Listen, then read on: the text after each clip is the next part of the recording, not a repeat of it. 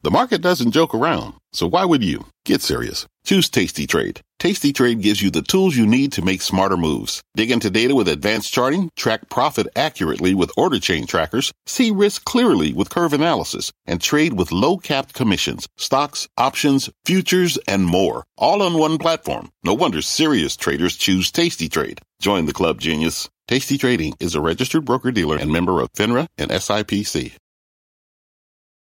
I'm Brian Sullivan, and you're listening to CNBC's Worldwide Exchange. Our show airs live weekdays at 5 a.m. Eastern. Listen in.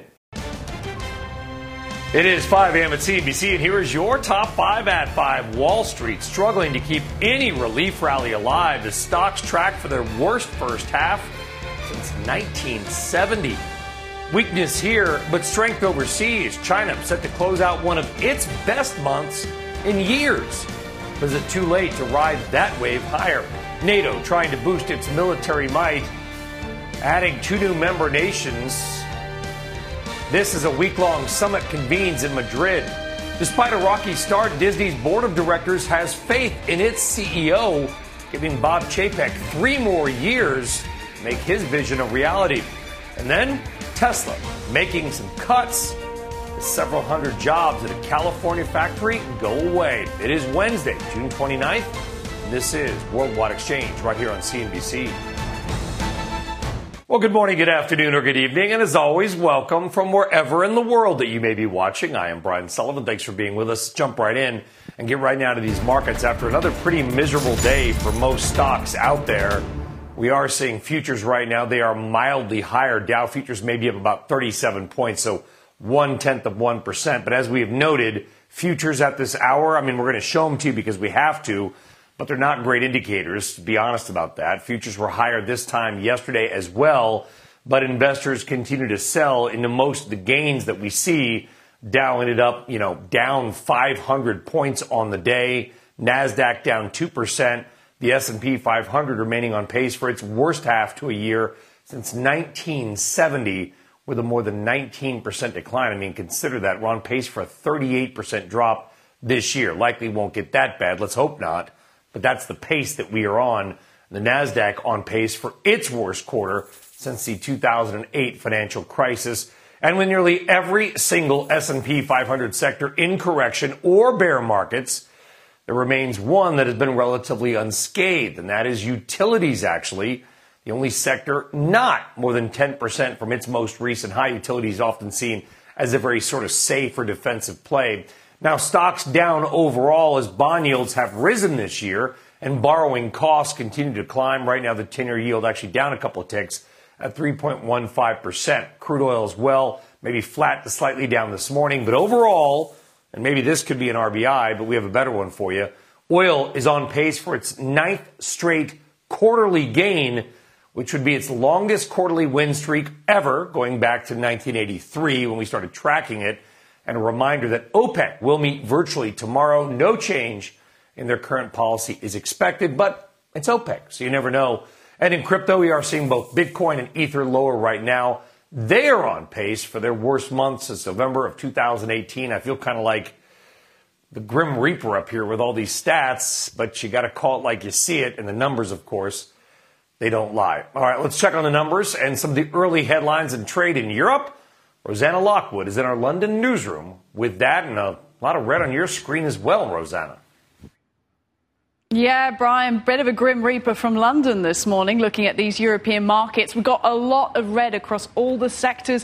What is happening here? It's largely an inflation story. Particularly want to point your attention over to the far side here. The DAX in Germany down 1.3%, the IBEX in Spain by about the same, but very different stories going on. We've had very large inflation data out of Spain this morning, heading into the double digits, not seen in many decades for that country. Meantime, a surprise to the downside for Germany. We've had some preliminary data out of some German states that has actually been lower than expected, 0.1% or so for North Rhine-Westphalia, a region in Germany. Got Brandenburg out as well. This is ahead of more Eurozone data. But basically, inflation concerns feeding into the equities markets will come back to the fixed income markets because you're seeing it playing out in yields as well. The FTSE 100 down around 0.5%. Plenty of meetings going on. You know, the NATO summit in Madrid, of course, as well as this ECB meeting in Portugal. Let's give you a look at sectors as well this morning and what's happening happening in those, because Basic Resources has been an outperformer of late, especially with the latest China news. Not so much this morning. You're seeing it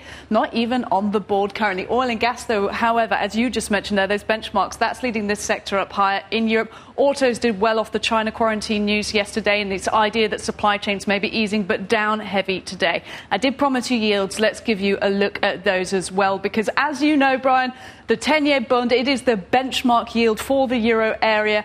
It was at a high yesterday. It's now at 1.59. It is falling off by quite a few bips. But a little bit of green on the screen. Oil and gas has been the place to be all year long. Who'd have thunk it? Rosanna Lockwood, thank you very much. All right, let's stick with markets and your trading day ahead after yesterday's broad-based sell-off, pretty much on the heels of that weak consumer confidence number. This morning, we're hearing from Cleveland Fed President Loretta Mester, going really against the chorus of other Fed heads who've been downplaying recession risks. Here's Mester on CNBC Europe earlier today. There's certainly a lot of uncertainty about what the path forward is, and I would say that there are risks of recession. We're tightening monetary policy. We have to do that to get inflation down, so there are risks. My baseline forecast is for growth to be slower this year than it was certainly last year, where it was 5.5%, which is extremely high. And we're going to see some slower growth this year, but that's okay. I think that sums it up perfectly. Certainly uncertainty. So what does that all mean for stocks, given that we have already been slammed by nearly 20% on the S&P 500? Joining us now is Anna Han, equity strategist at Wells Fargo Securities. And at least we're hearing one Fed president out there saying, hey, things are pretty grim. When you hear that kind of talk, does it change the way you and your team think about investing in U.S. stocks right now? Good morning, Brian. Absolutely. I think when we think about what the GDP for the U.S. outlook is, that really does drive sentiment, and sentiment is a big part of how equity performance goes. Our base case right now, that is to say, we think it's a little more likely than a coin flip that we see a mild recession by mid-2023. And by mild, when I quantify that, I'd say somewhere around a contraction from peak to trough of around 1%. Put that in context, during the financial crisis, we saw a contraction of about 4%. And that can weigh on equities, but there's still a list of near-term and positive and negative catalysts that could help the market. Okay, what are some of those positive catalysts, Anna? Because we need some good news. We need something to look forward to. Sure. And I think a lot of people remember household wealth right now is very closely tied to equities, historically high, nearly 25%, almost a quarter of household wealth has been tied to equities. So there are a lot of people looking and scouring for that good news.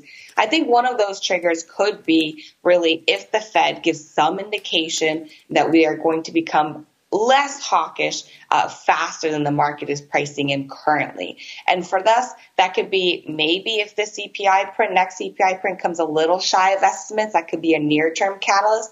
But for something more sustainable, I think we really need to see that the 2-year Treasury yield, which often can be an indicator of where the market expects Fed funds need to get to, and Fed funds can sort of align here. And if we can start seeing that the Fed is really grabbing a hold of inflation and reestablishing that credibility, that could help and give an indicator that perhaps the tightening cycle could be over sooner than what's expected right now. The question you no doubt get all the time, I get it just walking through airports, is people will say, hey, is now the time to jump in? I've had my eyes on some of these stocks and they're down 25, 35%. Should I put money to work? I'm like, don't listen to me. Listen to folks like Anna Han. So I'll give you their question, Anna. Should they go, let's call it dumpster diving right now for some equities?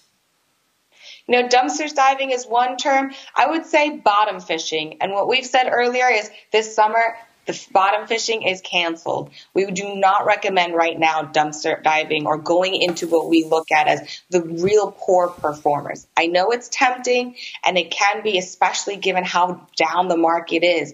And when portfolios are feeling pain, there's sort of two reactions. One can be to get very defensive, but the other can be to go for those Hail Marys. And those Hail Marys are those really beaten up names. To us, we don't recommend that. We think those are broken stories. And given that our base case scenario is for a mild recession next year, we think it's too soon to really dive for those broken stories.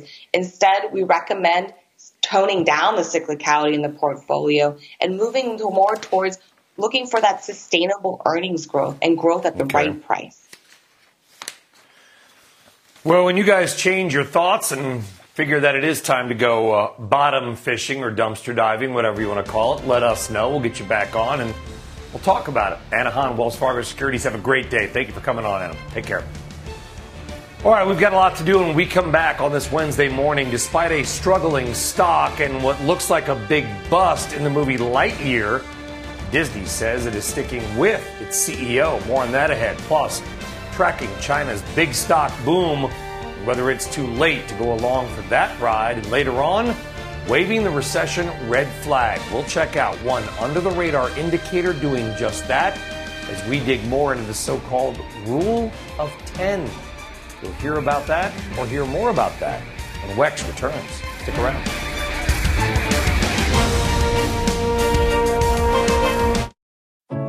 What does it mean to be rich?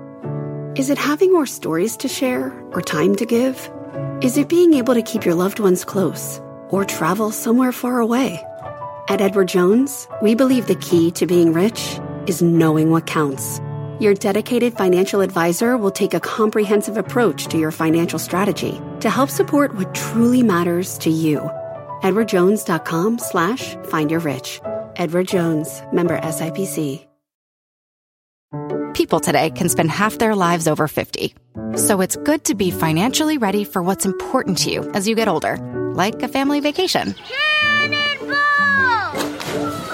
Or starting your dream business. Welcome to Connie's Coffee. How may I help you? AARP's trusted financial tools can help you plan for whatever your future holds. That's why the younger you are, the more you need AARP. Start planning today at aarp.org/moneytools.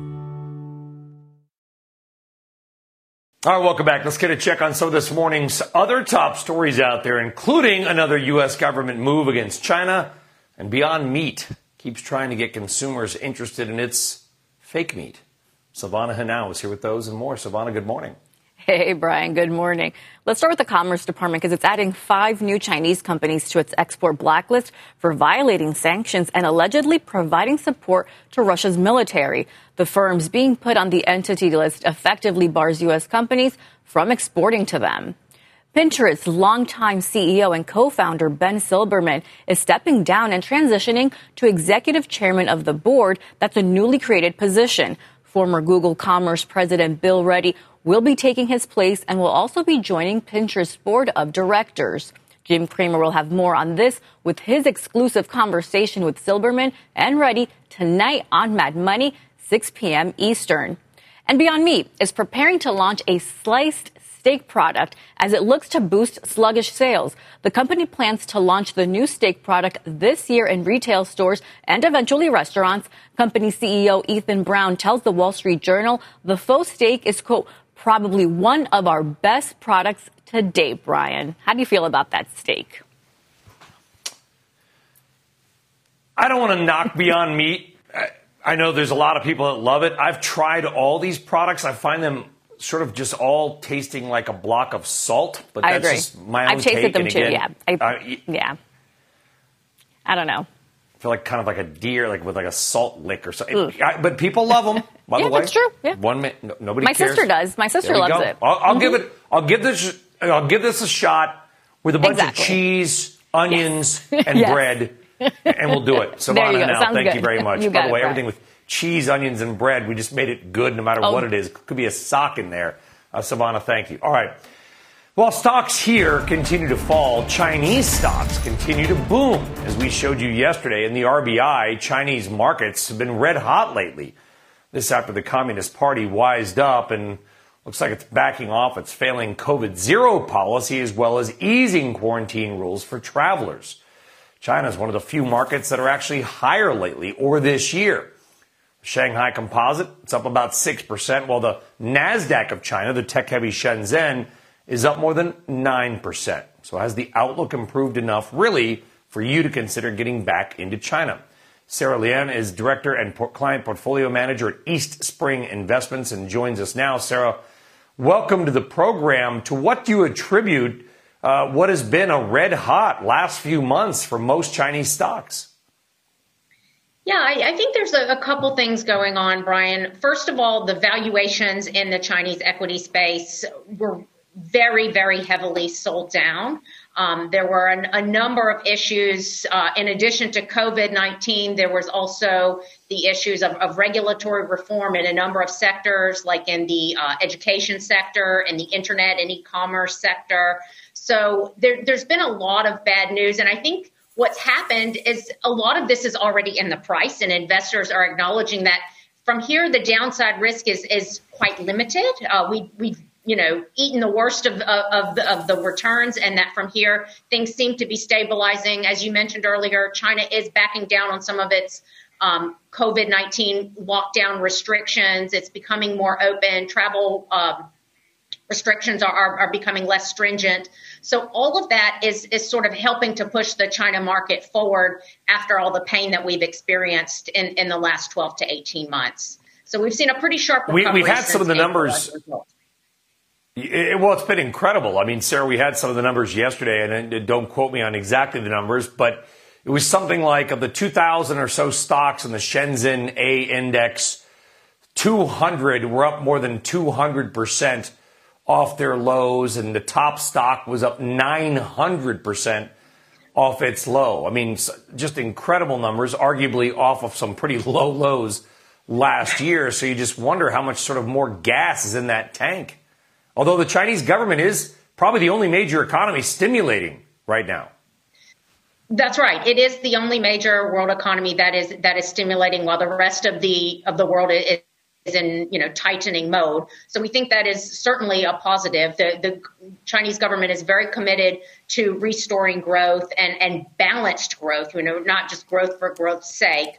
We're still not out of the woods yet. The COVID-19 policy, the property market as well. I didn't mention that earlier, but that's been a huge headwind on the China market.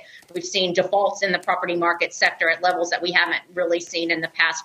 But all of that does seem to be bottoming out. We think that earnings stability will come in, down the road. So we have been, amping up our positioning in China but being very specific about what we own. But like you said, we're coming off some very extreme drawdowns. Get more into that specificity, because there's really three different Chinese markets. You got Shenzhen, you got Shanghai. Those are mainland indexes. Those are primarily owned by domestic Chinese investors. In fact, in many cases, you simply cannot own the stocks directly as an outside non-Chinese investor. Then, of course, you've got the Hang Seng, which are the companies that are listed globally. We can buy them today, tomorrow, whatever. Names that sort of more of our viewers probably know.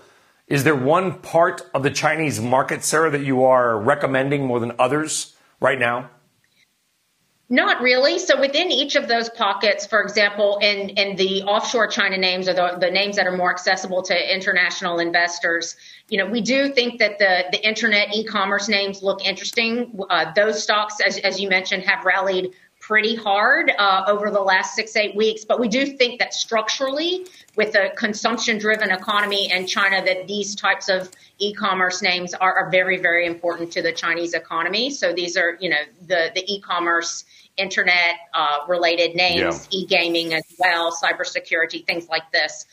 Within the domestic market, we're also very bullish on the domestic brands. So whether it be things like sportswear or dairy products or food and beverage like Baijiu, that alcoholic drink that's like the wine in China, those types of names, which are onshore China names, are also looking very attractive to us.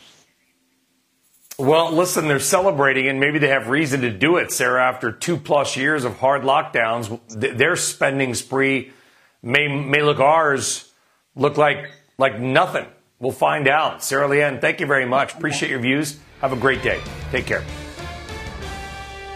All right, still on deck. We're going to dig more into the so-called Rule of 10. Remember, we talked about that a few weeks ago and why it may be signaling a big slowdown ahead. If you haven't heard it, you're going to want to hear it. It's an interview you can't afford to miss, and it's coming up. Stick around.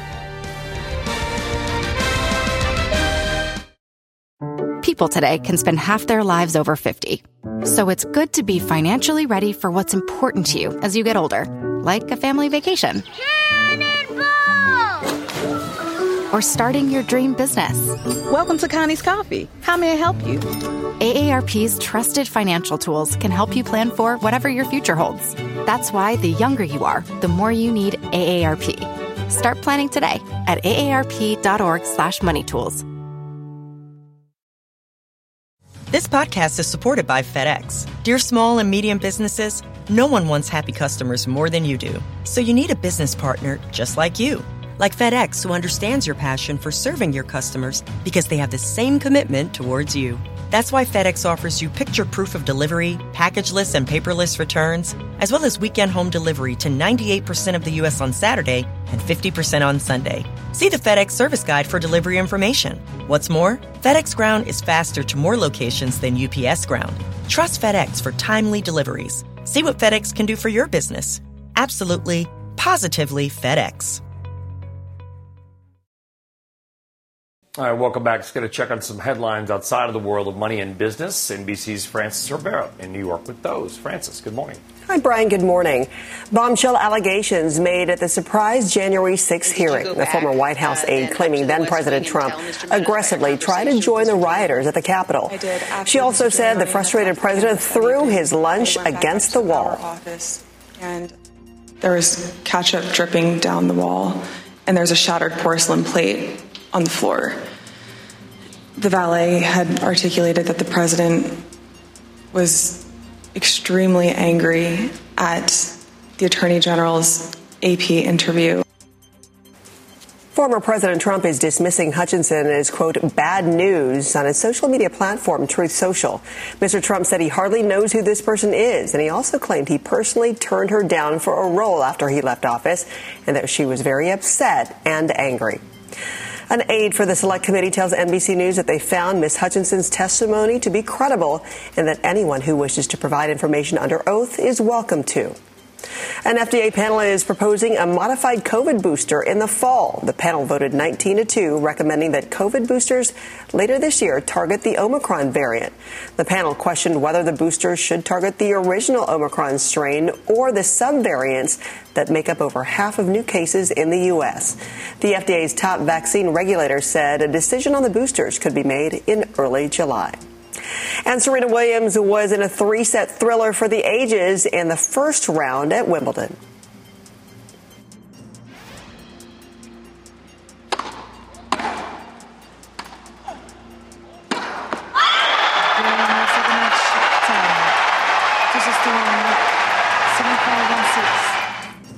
And her first Grand Slam match in a year. Williams is out of the tournament, losing a back-and-forth nail-biter to France's Harmony Tan, and later tweeted that she enjoyed the match, but not, quote, the outcome she wanted. And when asked if this might be her last match, Brian, she said, I don't know. Who knows what's out there? Who knows what's in store? You never know where I'm going to pop up. So at age 40, we're going to see if we're going to, watch her pop up on the court or off, Brian. Yeah, not quite the outcome, but certainly what a match, as you noted. Frances Rivera, after a year off, just simply unbelievable. Frances, thank you very much. Sure thing. All right, straight ahead. We're going to get more on the markets and your money and why investors and consumers need to buckle up for what Cleveland Fed President Loretta Mester calls a bumpy ride ahead. Stock futures, they're up a bit. We're back right after this.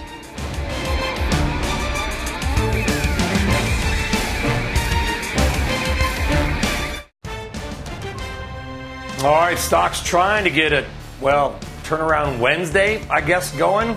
Falling on Tuesday in a big way over concerns around the consumer. Pressure not letting up. Futures fighting for some momentum, slightly in the green right now. NATO leaders convening in Madrid, welcoming 2 new members as the bloc hardens its defenses against Russia. CNBC is live at the summit with the very latest. And who's ready to hop on a private jet? Well, America's CEOs, that's who. In fact, the big new numbers ahead on just how much companies are spending to send their execs around the country. You got to hear it. It is happening on this Wednesday, June 29th. And this is Worldwide Exchange. Welcome back, everybody, and good Wednesday morning. I am Brian Sullivan. Thanks for being with us. Let's get right now to your money after yesterday's pretty miserable last few hours of trading for most stocks. And let's see how things look right now. We are seeing Dow futures up about 0.1%, NASDAQ about the same. Really, investors kind of looking into any kind of reason to buy equities right now, not finding a lot and having to digest some new comments from Cleveland Fed President Loretta Mester, who spoke on CNBC Europe earlier this morning, diverting somewhat from her central bank peers and saying that we are pretty much indeed on the way for a recession. Listen. I expect to see unemployment rates rise over the next 2 years to a little above 4% or 4.25%. And again, that's still very good labor market conditions. So we're in this transition right now, and I think that's going to be a painful one in some respects, and it's going to be a bumpy ride in some respects, but it's very necessary that we do it to get those inflation numbers down. Yeah, when you hear Fed presidents use words like painful and bumpy ride, and they tend to tone down their language, you got to pay attention. Mester adding that she has yet to see any data that would suggest pumping the brakes on rate hikes, at least now. It's still going to be a debate, I think, about 50 or 75. We still have a couple weeks to go to look at the data. If conditions were exactly the way they were today, going into that meeting, like if the meeting were today, I would be advocating 75 because I haven't seen the kind of numbers on the inflation side that I need to see in order to, think that we can go back to a 50 increase. So I think right now I would be advocating 75, but again, we don't have to make that decision today. Getting interest rates up to that 3 to 3.5% is really important that we do that and do it expeditiously and do it consistently as we go forward. So it's after that point where I think there's more uncertainty about how far we'll need to go. That is Cleveland Fed President Loretta Mester speaking with CNBC Europe earlier this morning. And take note of it. I mean, listen, the NASDAQ 100 fell nearly 4% yesterday. We had a big week for stocks last week, one of the best in a long time. Not the case this week as well. Sell these rallies. You've heard that from so many strategists on this program the last couple of weeks, and that's exactly what investors are doing. All right, what about in the oil market as well? We're seeing the price of oil. It rose again yesterday. Concerns about these price caps that have been thrown out certainly impacting the price of oil, and we're up again. Crude oil back to $112 a barrel.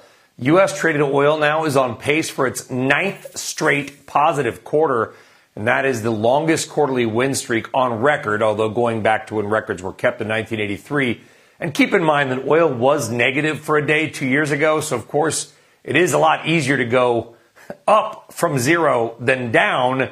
But either way, a heck of a win streak for oil. 9 straight quarters where the price of oil has gone up, and it may stay that way. Speaking of oil and gas, we got some headlines crossing moments ago from Shell's CEO, Ben Van Beurden, who is speaking in Singapore. Van Beurden saying that it will be impossible to replace Europe's Russian pipeline gas supplies with liquefied natural gas alone, and he sees a, quote, problematic winter ahead. Van Beurden also speaking and saying that he sees an ever-tightening oil and gas market as well as upward pressure on oil prices for some time to come. In other words, higher prices for longer. Van Beurden also says we're going to have to face some uncertainty in markets for some time to come as spare production capacity is low, demand is recovering. So a couple of big headlines just crossing moments ago from the CEO of Shell speaking in Singapore. And by the way, echoing what other oil executives have said, suggesting recently that oil prices may be high for some time to come as lack of investment in oil and gas over the last few years is coming back to bite the markets and, of course, to bite you, the consumer. Well, President Biden and fellow NATO members kicking off their summit in Madrid, Spain. The group looking to show some signs of solidarity and strength in the face of Russia's aggression, with the president saying a short time ago that the alliance will make sure it is ready to meet threats from all directions. Kayla Tausche is on the ground in Madrid, where President Biden spoke with reporters last hour, and she is here with what's going on. Kayla, what do we learn, if anything? Well, Brian, President Biden was greeted just a few moments ago at the opening of the summit today by NATO Secretary General Jens Stoltenberg, where the alliance is preparing a dramatic upgrade to its military forces across the transatlantic as it faces that increasing threat from Russia. Here's President Biden addressing that just last hour. Together, our allies, we're going to make sure that NATO is ready to meet threats in all directions across every domain, land, air, and the sea. In the moment where Putin has shattered peace in Europe and attacked the very, very tenets of rule-based order, the United States and our allies, we're going to step up. NATO is increasing its rapid reaction force to 300,000. These are troops on standby that are ready to be deployed within a matter of days. And that increase is meant to deter Russia further. And last night, Turkey ended its opposition to Sweden and Finland joining the alliance after the three countries reached a deal with the Nordics, pledging better vigilance against groups Turkey sees as terrorist. And when the expansion is finalized, it will be the largest since 2004, when eastern flank countries bordering Russia were added. Now, NATO's border with Russia is about to double. Allies agreeing to defend new land and sea representing about 10% of the area of the United States in exchange for Nordic defenses totaling about $14 billion. Now, this morning, leaders are set to hear again from Ukraine's President Volodymyr Zelensky. In prior addresses to this organization, he has made urgent and fervent pleas for more weapons and more assistance. The group has been reluctant to engage in anything that could be seen as provocation or engagement in a direct conflict with Russia. But 4 months into this conflict, we'll see where they come out today. Brian? All right, as far as membership goes, Kayla, how fast could Sweden and Finland truly become members? Does that sort of officially happen in Madrid? What's the timeline for their membership? Well, it will be processed here in Madrid. There will be ample discussion about it. The Secretary General has promised it would be a swift process, perhaps unprecedented in nature, but it's still expected to take several months, Brian, because this is a change to a treaty, which means that each of the countries' legislatures must sign on, and that's a rather time-sensitive process. You know, we saw the quickest accession back in 2009 when Croatia and Albania joined, but even that process took about 12 months. So experts say it could be something that we see happen this fall. All right, this fall, Kayla Tausche in Madrid on the ground at the NATO summit. Kayla, we're glad you're there. Thank you very much. All right, now let's get back to the economy. And do you remember, loyal viewer, a few weeks ago, our RBI, we brought you something called the Rule of 10. It was the idea that when gas prices and mortgage rates add up to 10 or more, a major slowdown or recession generally follows. Well, we are there right now, especially in many parts of America. So let's bring in the author of the Rule of 10, Don Rissmiller, Strategas Research Partners, as well as getting his macro view on the economy right now. And Don, for our viewers that did not see that segment, it's a pretty simple idea, but I think it's ingenious in many ways. You and your team have found that when, gas is $5 plus and mortgage rates are $5 plus, or mortgages are 7 and gas is 3, doesn't matter the mix. Whatever we go, that those two things add up over 10, bad things tend to happen.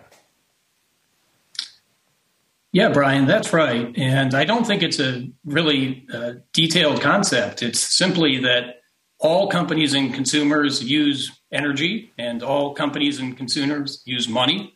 And when the cost of both are rising, the economy tends to slow down. So we've hit that historical threshold where consumers say enough.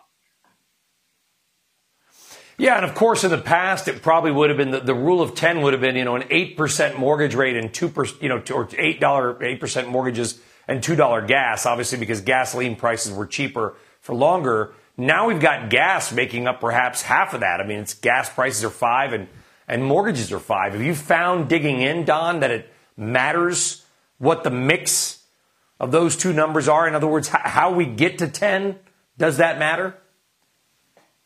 It matters less than you would think. And the reason is that both of these series tend to be leading indicators. So the interesting feature of this sum is that the relationship tends to lead by about a year. So when consumers think there's a shock that's relatively short term, they might dip into savings or run up their credit card balances. So those are ways to deal with gasoline price increases that you believe are temporary. And we do see some of that activity happening today. Consumers are dipping into savings. If we look at the cash cushion that's been built up over the past 2 years, that is now starting to run down. Also, revolving credit is starting to move up. And so it's less about the mix than about the total shock. But the important feature, the interesting feature, is that both of those lead, and that's what we're setting up for over the next 12 months. Is it, I hate to use the word lock, like in sports, nothing's ever a lock, but I mean, based on history, is it a pretty good shot that hanging out over 10 for a period of time, not guarantees, but ensures a recession or major slowdowns ahead, Don? Right. So there are periods where you have a slowdown, but not a recession. But we've certainly, based on history, enter a challenging period when you have these type of conditions. And so that's where we are sitting today. So a lock might be a strong statement, but the idea that the economy is going to have a challenging year, and we've already started that, and it's likely to continue, I think, is pretty much set at this point. Yeah, pretty interesting stuff. Don Rissmiller on the rule of 10. We love bringing it to our audience vis-a-vis the RBI. Don, thank you for coming on the program earlier this morning. And keep us updated on what you're seeing, Don. Thank you very much. Thank you. All right, the rule of 10, folks. Something to follow. All right, coming up, do you ever dream of flying private? Well, CEOs, they don't have to dream. The huge numbers many big companies are spending to keep their execs on private jets, your RBI. But as we head to break, some other key headlines that are happening right now. And speaking of having to fly commercial with the masses, Delta Airlines allowing its customers to change their flights for free over the 4th of July holiday weekend. The move coming as airlines struggle to meet demand and cancellations grow as summer travel picks up. Remember when for 2 years after COVID we saw changes free anyway? Anyway, CVS announcing it is removing a purchase limit on emergency contraceptive pills. The company saying it's making the move after sales return to normal following a surge on the back of the Roe versus Wade decision. And an FCC commissioner asking Apple and Google to remove TikTok from their app stores. Brendan Carr sharing a letter to the two tech companies making the request, citing data security concerns. That seems like a really big story. Maybe we'll get more on Tech Check today. Who knows? Worldwide Exchange is back in a moment. All right, welcome back to Worldwide Exchange. Well, today is June 29th, and while it may just seem like any other day in early summer, actually a lot of landmark business-related events have taken place on this date in history. In fact, happy 15th birthday to the iPhone. First iPhones were sold 15 years ago today after Apple first launched them to wild fanfare in January of 2007. Since then, more than 2 billion iPhones have been sold and literally changed the way we live, probably in some good and bad ways. 2 years later, in 2009, on this day, a judge sentenced Bernie Madoff to 150 years in prison for his historic Ponzi scheme, Madoff dying just over a year ago in a North Carolina prison. And also on this day, back in 2015, Microsoft released its Windows 10 operating system, ushering in a more unified and integrated user interface, as they would say. So June 29th, one of the biggest days in business news. Who knew? Well, you do now. And now to some things that are happening today on June 29th, 2022. Tesla announcing it is closing its office in San Mateo, California, and cutting 200 jobs there. Workers at that facility were tasked with labeling videos from Tesla cars in order to improve their driver assistance systems. The move is part of a broader cost-cutting effort by the EV maker. U.S. authorities reportedly stopping a ship traveling from Russia to New Orleans over the ship's cargo. According to the Wall Street Journal and Reuters, the tanker is owned by a Greek ship owner and was chartered by a commodity trading house based in Switzerland. Reports say the ship was carrying Russian oil and other fuels, violating, of course, the U.S. embargo on Russian energy put in place in March. And Disney announcing it is extending CEO Bob Chapek's contract by more than 3 years. His current contract was set to expire next February. Company's board voting unanimously to keep Chapek on its staff. Chapek facing a rocky tenure so far, including engaging in a political battle with leaders in Florida and reorganizing Disney's media and entertainment business. The company is stock down more than 35% year to date, and a new Pixar Disney movie, Lightyear, appears to be, well, for that movie anyway, kind of a bust. Well, time for your morning RBI, and let's get random but interesting today on something we all wish we could do right now, and that is fly private. Because while airports are packed and flight delays are happening all over the place, those who fly private face none of that. You park, you walk into your terminal, and within probably 10 minutes, you're in the air. And if you're a CEO or top company executive, this is usually a huge perk of your job. You're not schlepping in Newark for a 7 a.m. United flight. You're rolling into Teterboro to hop on your G6 or Global 6500. And even with your company dropping $10,000 or more per hour, despite that high cost, the private jet perk is booming post-COVID. The Financial Times crunched ISS data and found out what companies are paying up. And overall, the average spent on top executives for private jet use rose 36% last year to $170,000. That number is small potatoes overall, because 15 companies spent more than $500,000 each last year to ferry around their top execs. 8 of those spent more than $700,000, all just on private jet travel. And the biggest spender of all was Facebook, Meta Platforms. The FT found that Facebook's parent company, Meta, spent $1.6 million just on private jets, much of that likely to fly Mark Zuckerberg and his family and business lieutenants around. Chicken producer Tyson Foods came in at second at $1.3 million. That's a lot of wings you got to sell. And Lockheed Martin also dropped more than $1 million in private jet flights. The FT reporting about 1/3 of that was just for the CEO's personal flights to his home out of state, an empty plane, so-called deadheading, moving around. Must be nice. Ford, the aforementioned Apple, Las Vegas Sands, Warner Brothers Discovery, and FedEx also on the list of the biggest jet setters. And remember, if you're a shareholder, this is your money. Public companies don't have money. They have your money. Now, to be fair, does anybody expect Apple CEO Tim Cook to fly commercial? No way. He'd be constantly bothered by people offering tips on how to fix or make the iPhone better. But as a shareholder, these are numbers you might want to pay attention to, or maybe we're just jealous. Let's be honest. Random, but interesting. All right, on deck, stocks ongoing struggle showing little signs of abating.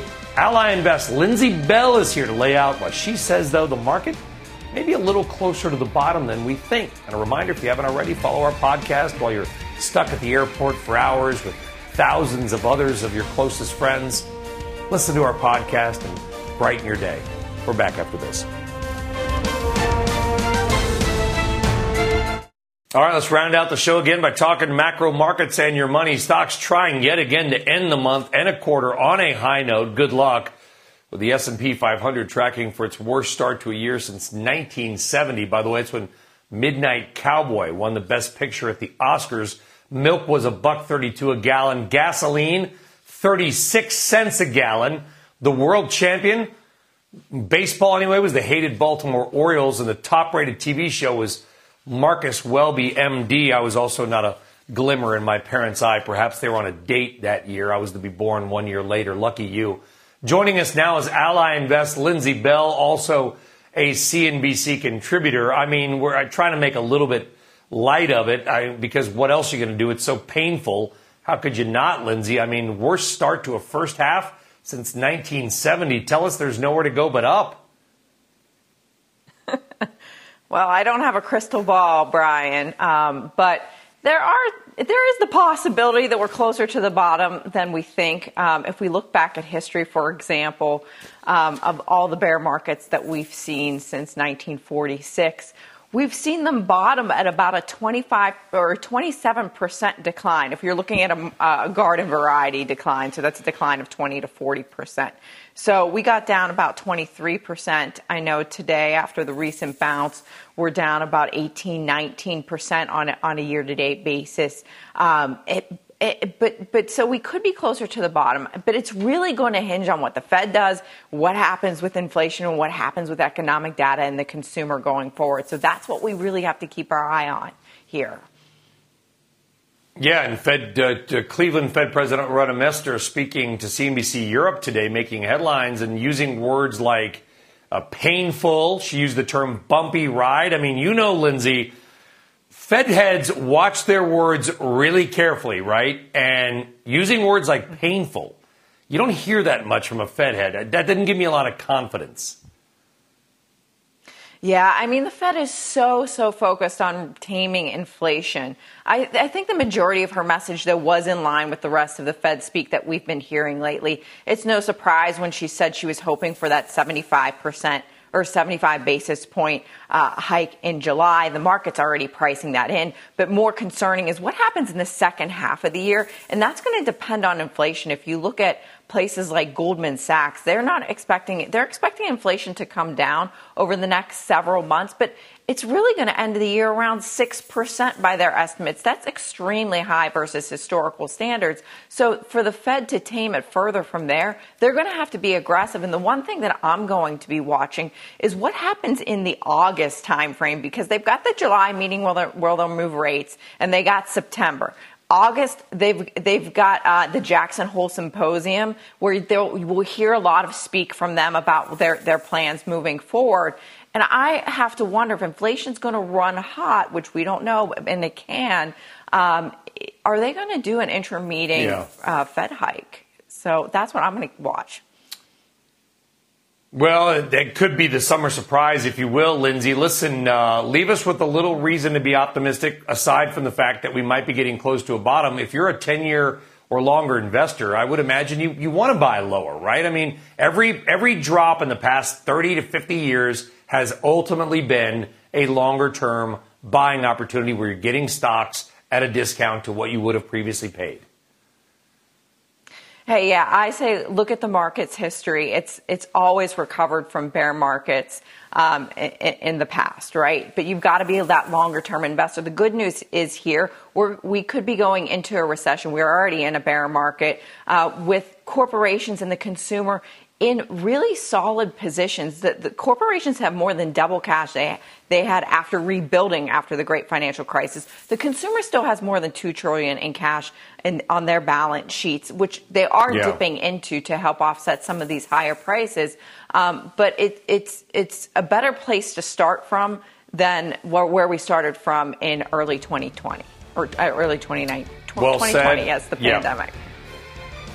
Lindsay, we'll leave it there. Well said. Thank you very much, Lindsay Bell of Ally Invest. Lindsay, have a great day, folks. That does it for us here on Worldwide Exchange. I'm off the show tomorrow. I'll see you Friday. Squawk is next. You've been listening to CNBC's Worldwide Exchange. You can always catch us live weekdays at 5 a.m. Eastern, only on CNBC. This podcast is supported by FedEx. Dear small and medium businesses, no one wants happy customers more than you do.